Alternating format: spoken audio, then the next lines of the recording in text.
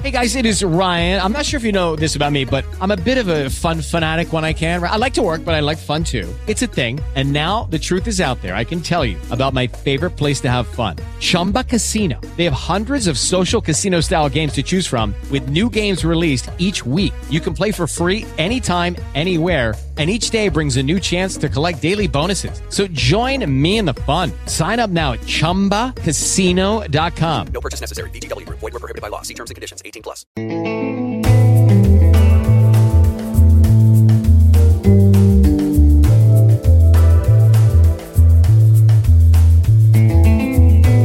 Live to see it, friends, and welcome to the World Transformed. My name is Phil Bowermaster, and with me in the virtual studio is my co-host, Stephen Gordon. Hello, Stephen. Hey, Phil. How are you? Well, I am super fantastic. How are you, my friend? Man, I'm doing great, and kind of wanted to talk some UFOs. Maybe just to debunk them or something. What are you up for this evening?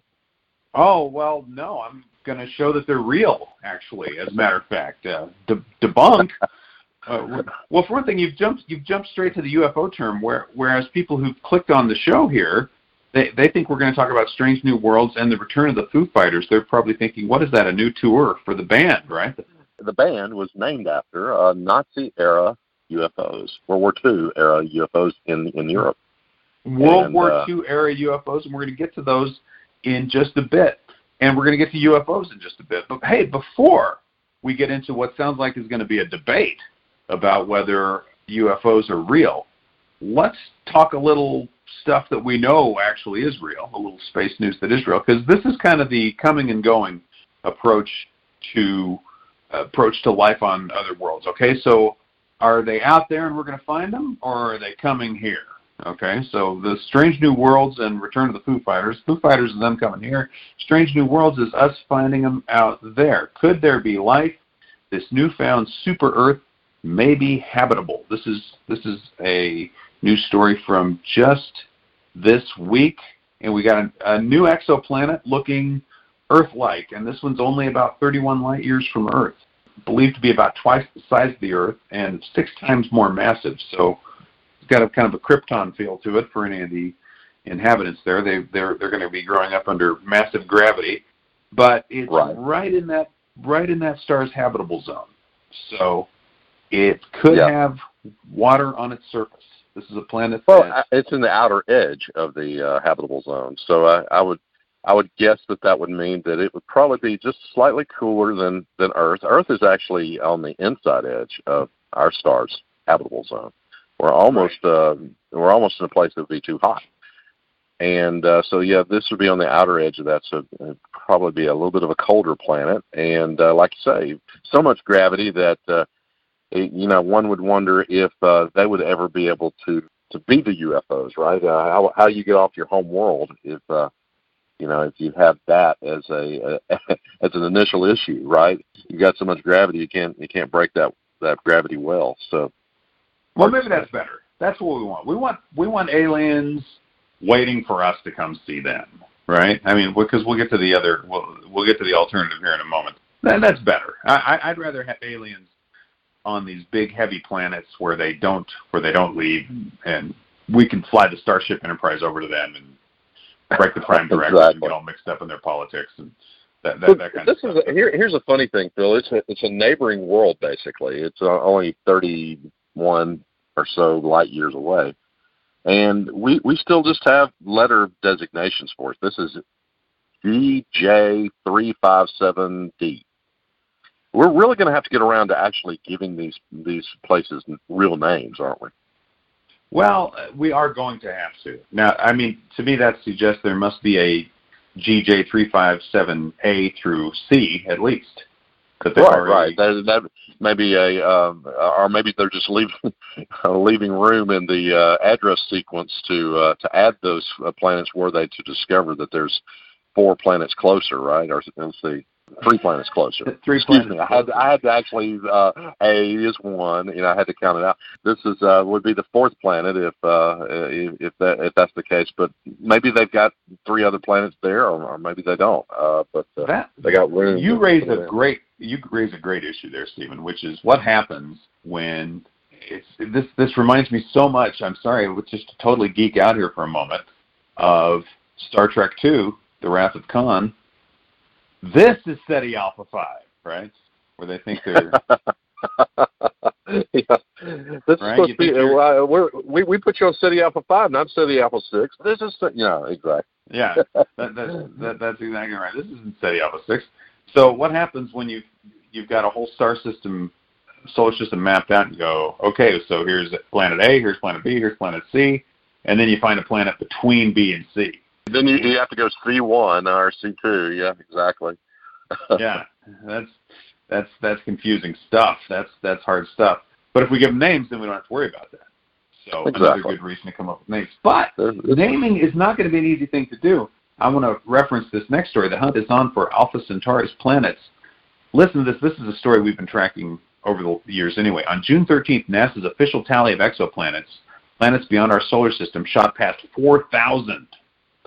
So you got 4,000 names for these planets. That's the problem. We're gonna have to name them like streets of a city. There's a Maple Drive in many different cities. There might be planet Maple in many solar systems. It's just where there's going to be some repetition, no doubt, when we actually are out there exploring them. But I mean, you and I both can remember well when that number 4,000 was not even one. Right, I mean That's right. Exoplanet. I think the first exoplanet was in the 90s, right? Yes, I mean they as early as the late 80s, they were identifying brown dwarfs and they were saying, hey, there could be something here. There's probably a planet here, but I mean they didn't really narrow any down until the late 90s, and the age of truly discovering exoplanets has been the past 15 years, right? It's right. If somebody in 100 years listening to this recording would start laughing and saying 4,000. The age of exoplanets is now. Is what they would say. And they'll be right, because they'll probably know millions of planets, literally millions of planets by then, if not more than that. But what we do know now is so much more information than we had initially. The first big step was, that's it. There's really a planet there. We see this ripple, and there's definitely a planet. Now we know some things about them. We know where they're orbiting. We have some idea of what they're composed of. We have some idea of what size they are. So we're starting to look at exoplanets. We're saying, okay, we're looking for the ones that are Earth-like, because we figured those are where the action is. In this solar system, as far as we know, Earth is where the action is. And if there's anything big going on elsewhere, they're keeping it under wraps. They're not advertising. So elsewhere in the galaxy, it only makes sense. We're looking for Earth-like planets. And so here we've got this one with the long string of letters and numbers, which is its name. And this story in Scientific American talking about looking for planets in Alpha Centauri. Why? Well, whereas the one we were just talking about is 31 light years away, Alpha Centauri is only about 4 light years away. And of course, we talked about on the show Proxima Centauri, which is the third star in that binary system with a third star, however you want to describe Alpha Centauri. Trinary, Trinary, I suppose. But Proxima has an Earth-like planet, Earth-sized, roughly, planet orbiting it. We discovered that about a year ago, I guess, which is exciting. But Proxima is a dwarf star, and we don't know if there could be, we have no idea really what the conditions will be like on a planet orbiting a dwarf star. But we know that it's sufficiently different from a star like the Sun that we can't suppose too much about what's going on there. With a dwarf star, you have the habitable zone is so close to the dwarf star that it's thought that a planet in that habitable zone would be locked to that star. In other words, showing the same side of itself to the star at all times, the way the moon does. We only see one side of the moon because it's tidally locked to the Earth, so that we only see one side of it.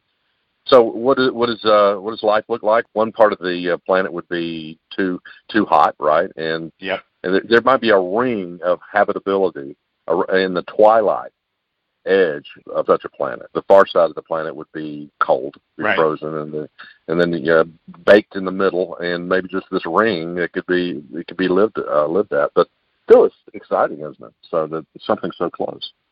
Well, it's exciting that there's a planet there. And what's really going to be exciting is if they find something around Alpha Centauri A or B.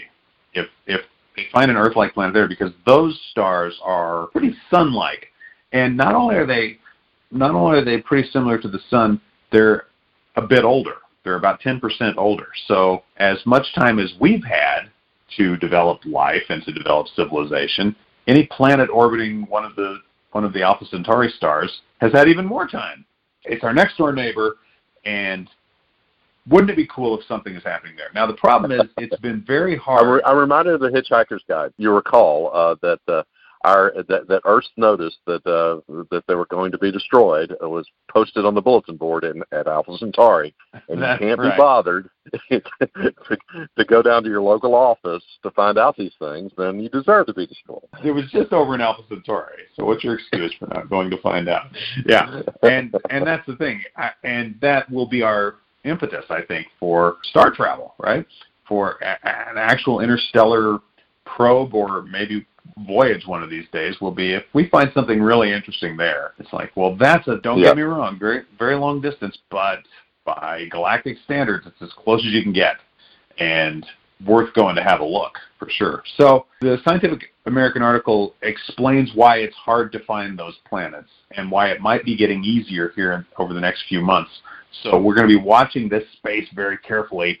Here's hoping they find some interesting planets around those other two stars in Alpha Centauri. Although, to your point, Stephen, it might be worth taking a trip just to see that star around Proxima Centauri. Actually, it'd be worth a trip anyway. There are some things in the works. One of the more interesting things, Phil, and we mentioned in this show probably about a year and a half ago, something like that one of these programs is to send basically a swarm of little probes, very tiny probes, so that if a fraction of your probes get destroyed, it's okay. The mission can still be done, and these things can radio back what they find when they get to the neighboring star system. And these things would be pushed by laser to get to a substantial fraction of the speed of light, and so it'd be about a 20-year journey, apparently. That's the thinking, and would require the development of all kinds of technologies we don't currently have, but apparently there's no real reason it couldn't be done. So there's really smart people thinking about things like that. It is worth doing. Think about it. If we launched them tomorrow, take 20 years to get there, 4 years to get the signal back. Right. As soon as we start that image, as soon as we start that project, we're 24 years out from seeing what's going on in another star system. That's exciting. That is definitely worth doing. I hope they get those underway. And in fact, those programs are referenced in this story in the Scientific American. So highly recommended reading there. Think about the exoplanets, and let's think about representative technology or people from Earth going to other planets. But now let's flip it around and talk about we are not alone, Stephen. Okay, if there's aliens in Alpha Centauri, they're not alone, and they're gonna find out eventually when we come see them. But here we've got snake-like UFOs seen across the U.S. I'm going to tell you, that's the first I've heard of this. I didn't know we had snake-like UFOs being seen across the U.S. Could be military craft used by Space Force. So we know we got this new up-and-coming branch of the military, the Space Force, and they've already got some very interesting craft potentially that they're flying out there. Snake-like UFOs. What do we know about this? Well, they're weird, and apparently it might be multiple crafts that fly in kind of weird patterns or whatever, they in weird formations. Don't know a whole lot about them, do we, Phil? I would say that if they turn out to be military aircraft, experimental aircraft, that would not be the first time that experimental aircraft has been thought of to be UFOs. The SR-71 Blackbird, when it was being flown secretly, would be reported regularly as a UFO. Things like that. It's happened many times. It's a pretty common pattern. If you follow the link here, by the way, you should definitely check out this snake-like UFO. I would almost consider it more of a worm-like UFO. Something that's like a snake is like a worm, I suppose. But that is a weird thing to see up in the sky. And if that is some kind of experimental craft, it looks very different from anything that we've seen in our experience. But what you have to remember is when you see something like this, you see this blob of light, you're not seeing everything, right? Right. What you might be seeing is a swarm of smaller craft. You might be seeing just one one piece of it, something like that. Seems like about a year ago, Phil, we were talking about the swarms of drone swarms being tested by the military. So that it could easily be something like that, easily. So. And it seems obviously most likely that it's something along those lines. And to your point, this has happened before. People have looked out in the night sky or even the daytime sky, and they've seen mysterious objects, and it's turned out that it was experimental military aircraft or just aircraft that we weren't familiar with yet. We know that when the Department of Defense was developing the B-1 bomber, that there were sightings of that as a UFO for years leading up to it finally being announced. Right.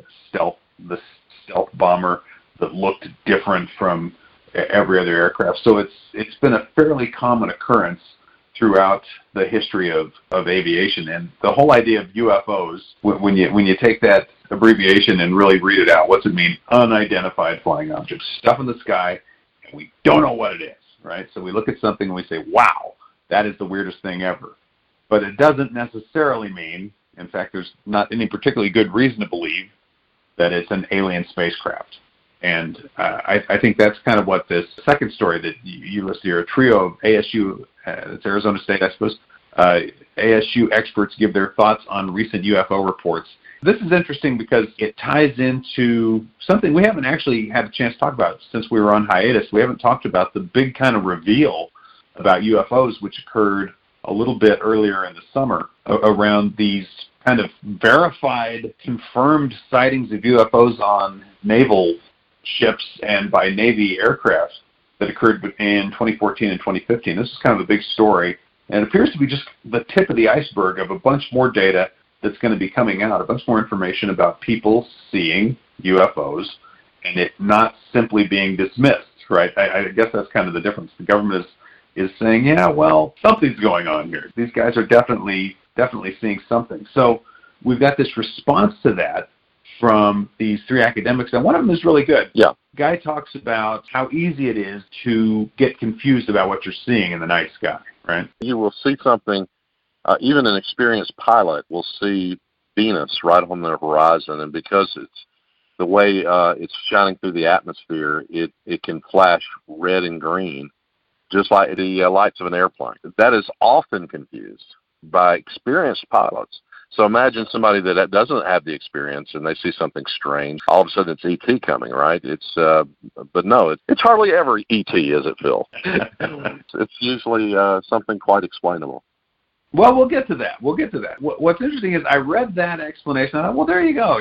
It's the moon, it's Venus, it's swamp gas, it's ball lightning. All the explanations that you've read through the years. But then if you go back and revisit this story, these pilots talking about objects flying at hypersonic speeds at altitude up to 30,000 feet, making these odd banks and odd twists and odd turns and things like that. These guys aren't just seeing Venus, right? Whatever it is. Yeah. And I think that's the reason that this is kind of being acknowledged, is they're seeing something. Not the full moon. It's not Venus. And it's not something else. Nor are these crackpots either. These are professional pilots and military people and things like that. The crackpot vibe is you're past that at this point. You're not doing there's no so much crackpot thing going on there, and no motivation to try to be famous or any of that kind of stuff either. They're just just filing reports on their ship. But this quote was interesting because I think it's interesting when you say, look, it's not just the moon. This was no boating accident, right? But when you read this, none of the pilots suggest that these perplexing UFOs represent an extraterrestrial invasion, right? That's the thing. They're all saying, I don't know what this is, but none of them are saying that they think they're alien spacecraft. We civilians out here in the world, right? UFO, that's always little green men. UFO, unidentified flying object. It can very easily could be of earthly origin. It's just something we don't know what is. If you follow the history of this has been going on for a long time, and that's where we get the Foo Fighters. What were the mysterious Foo Fighters cited by World War II night flyers? And follow the link, read the story. But there was one particular set of sightings of these over the Rhine Valley in the late days of World War II. And there's a really good account of one of these pilots encountering these odd lights coming up close, flying with them, flying in formation, and once again doing things that it would seem no aircraft could possibly do. Well, there were numerous Foo Fighter, the original Foo Fighters sightings, but also there were just lots of these kinds of sightings all through World War II. We had a lot of birds in the air at that time, and a lot of people seeing these strange things have been going on for a very long time. What is it? Well, for the current Navy sightings, one of the explanations is this is technology that the government's working on that hasn't been acknowledged yet. This is technology from another country that is stealth technology, or that they're not revealing what it is. And the popular theory at the time, back in World War II, these were secret Nazi weapons. Maybe, but it's interesting that, the Nazis were working on stuff back then that we still don't know what it is, 70 years Well, if they were secret Nazi weapons, then our Germans, and we got the best Germans, right, Bill? Maybe we didn't get the UFO Germans. We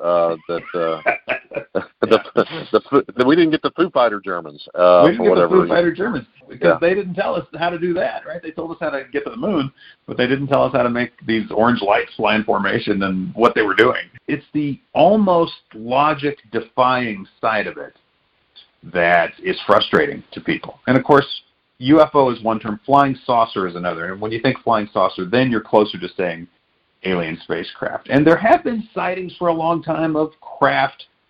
And, there's Roswell, and then there's people who say that they've actually had encounters with aliens. And so there's this whole field of this stuff going on. But it all goes back to people seeing things in the sky. And I think the problem we run into is we have to classify it. We look at it and we say, well, we've got to say what it is, right? So, yeah. And unfortunately, our options now are alien spacecraft or not alien spacecraft, which means find something as mundane as possible, right? So it's either an alien spacecraft or it's you're just mistaken, right? You don't know what you're seeing. And with the third possibility being somebody else's aircraft. Those are kind of the three possibilities. Well, I'm just gonna leave it by saying there's a fourth possibility, and I'm not going to define it, but it's something else, right? And I think these are something else. I think that it's not the moon, it's not Venus, it's not ball lightning, it's not somebody's experimental craft, and it's probably not alien spacecraft either. It's something that we don't know what it is yet, and that's frustrating for people. Are you suggesting it's a natural phenomenon that we don't quite have a handle on? Probably. But I'm not even going that far. I'm saying we just don't know. I'm saying that not knowing is frustrating, so we try to, we're pattern recognizers and we try to make sense of these things, but that maybe the key word really is unidentified. There's weird stuff going up in the sky. We'd like to know what it is, and we still don't know.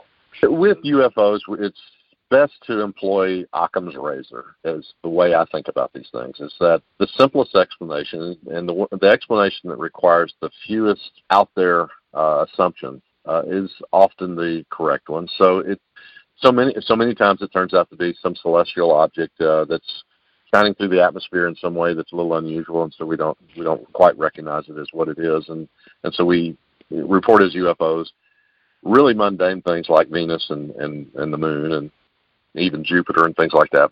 That's interesting, but some of these other things don't really fall into that. Of course, there's the crackpots. If you take away the things that are mundane sightings of the moon, the just weird atmospheric stuff going on, and you take out the crackpot stuff, I think you probably removed 90% of the UFO sightings. And what's left, though, could be very interesting. It's still very strange. By trying to make it completely mundane, I think you'll lose the fact that there's something weird going on, something that we don't know what it is. And, well, you mentioned a couple of times ball lightning. That's pretty weird stuff. That is weird. Yeah. Ball lightning, I guess, if we understand ball lightning correctly, and it's pretty mysterious itself. It's a plasma, the atmospheric discharge of plasma, which is different from regular lightning, right? And it can do all kinds of weird things, apparently. And they fly around in erratic ways and all kinds of. Who knows? It could be stuff we just don't completely understand yet. That's completely a natural phenomenon. We don't, and because of that, because I don't know. Because I'm saying I really don't know. And this is actually an agreement with one of the three ASU professors linked in the earlier story. I'm not ruling out alien spacecraft. But I think we did a show years ago called Aliens Are Stupid, right? And we just talked about if it were alien spacecraft, what is their point? What are they doing? You know, all that to say is this is not how I would visit another planet. Okay, this is not the way I would. We probably should explain to them that probing of various orifices is just not friendly. You know, that's not how you say hello. Well, leave our cattle alone, for crying out loud. I mean, here's the thing. That's right. Stop stomping on and making weird patterns and stomping on our grain out in our fields. You know, that's just not good. I've been listening to the 37th Parallel by Ben Mesrich.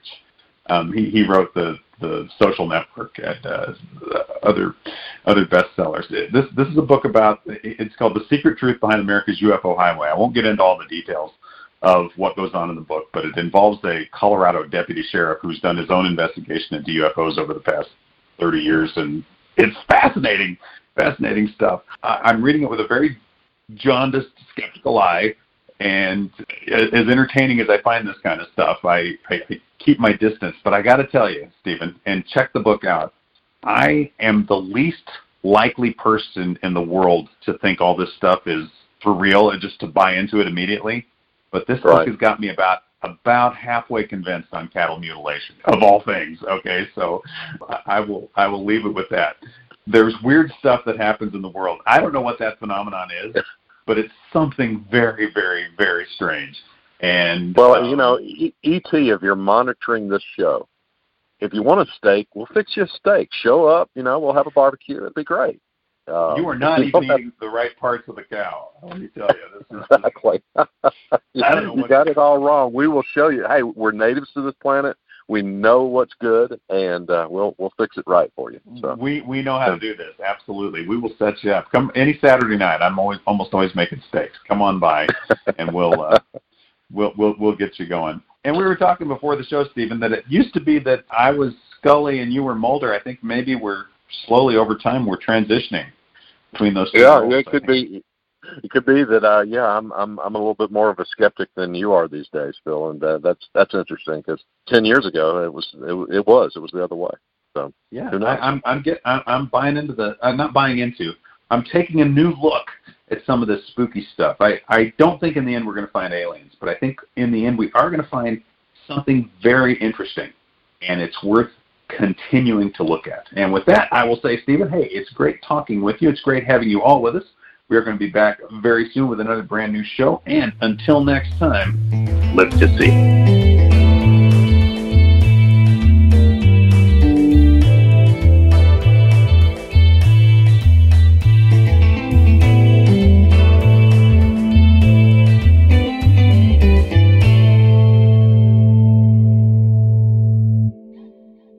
It is Ryan here, and I have a question for you. What do you do when you win?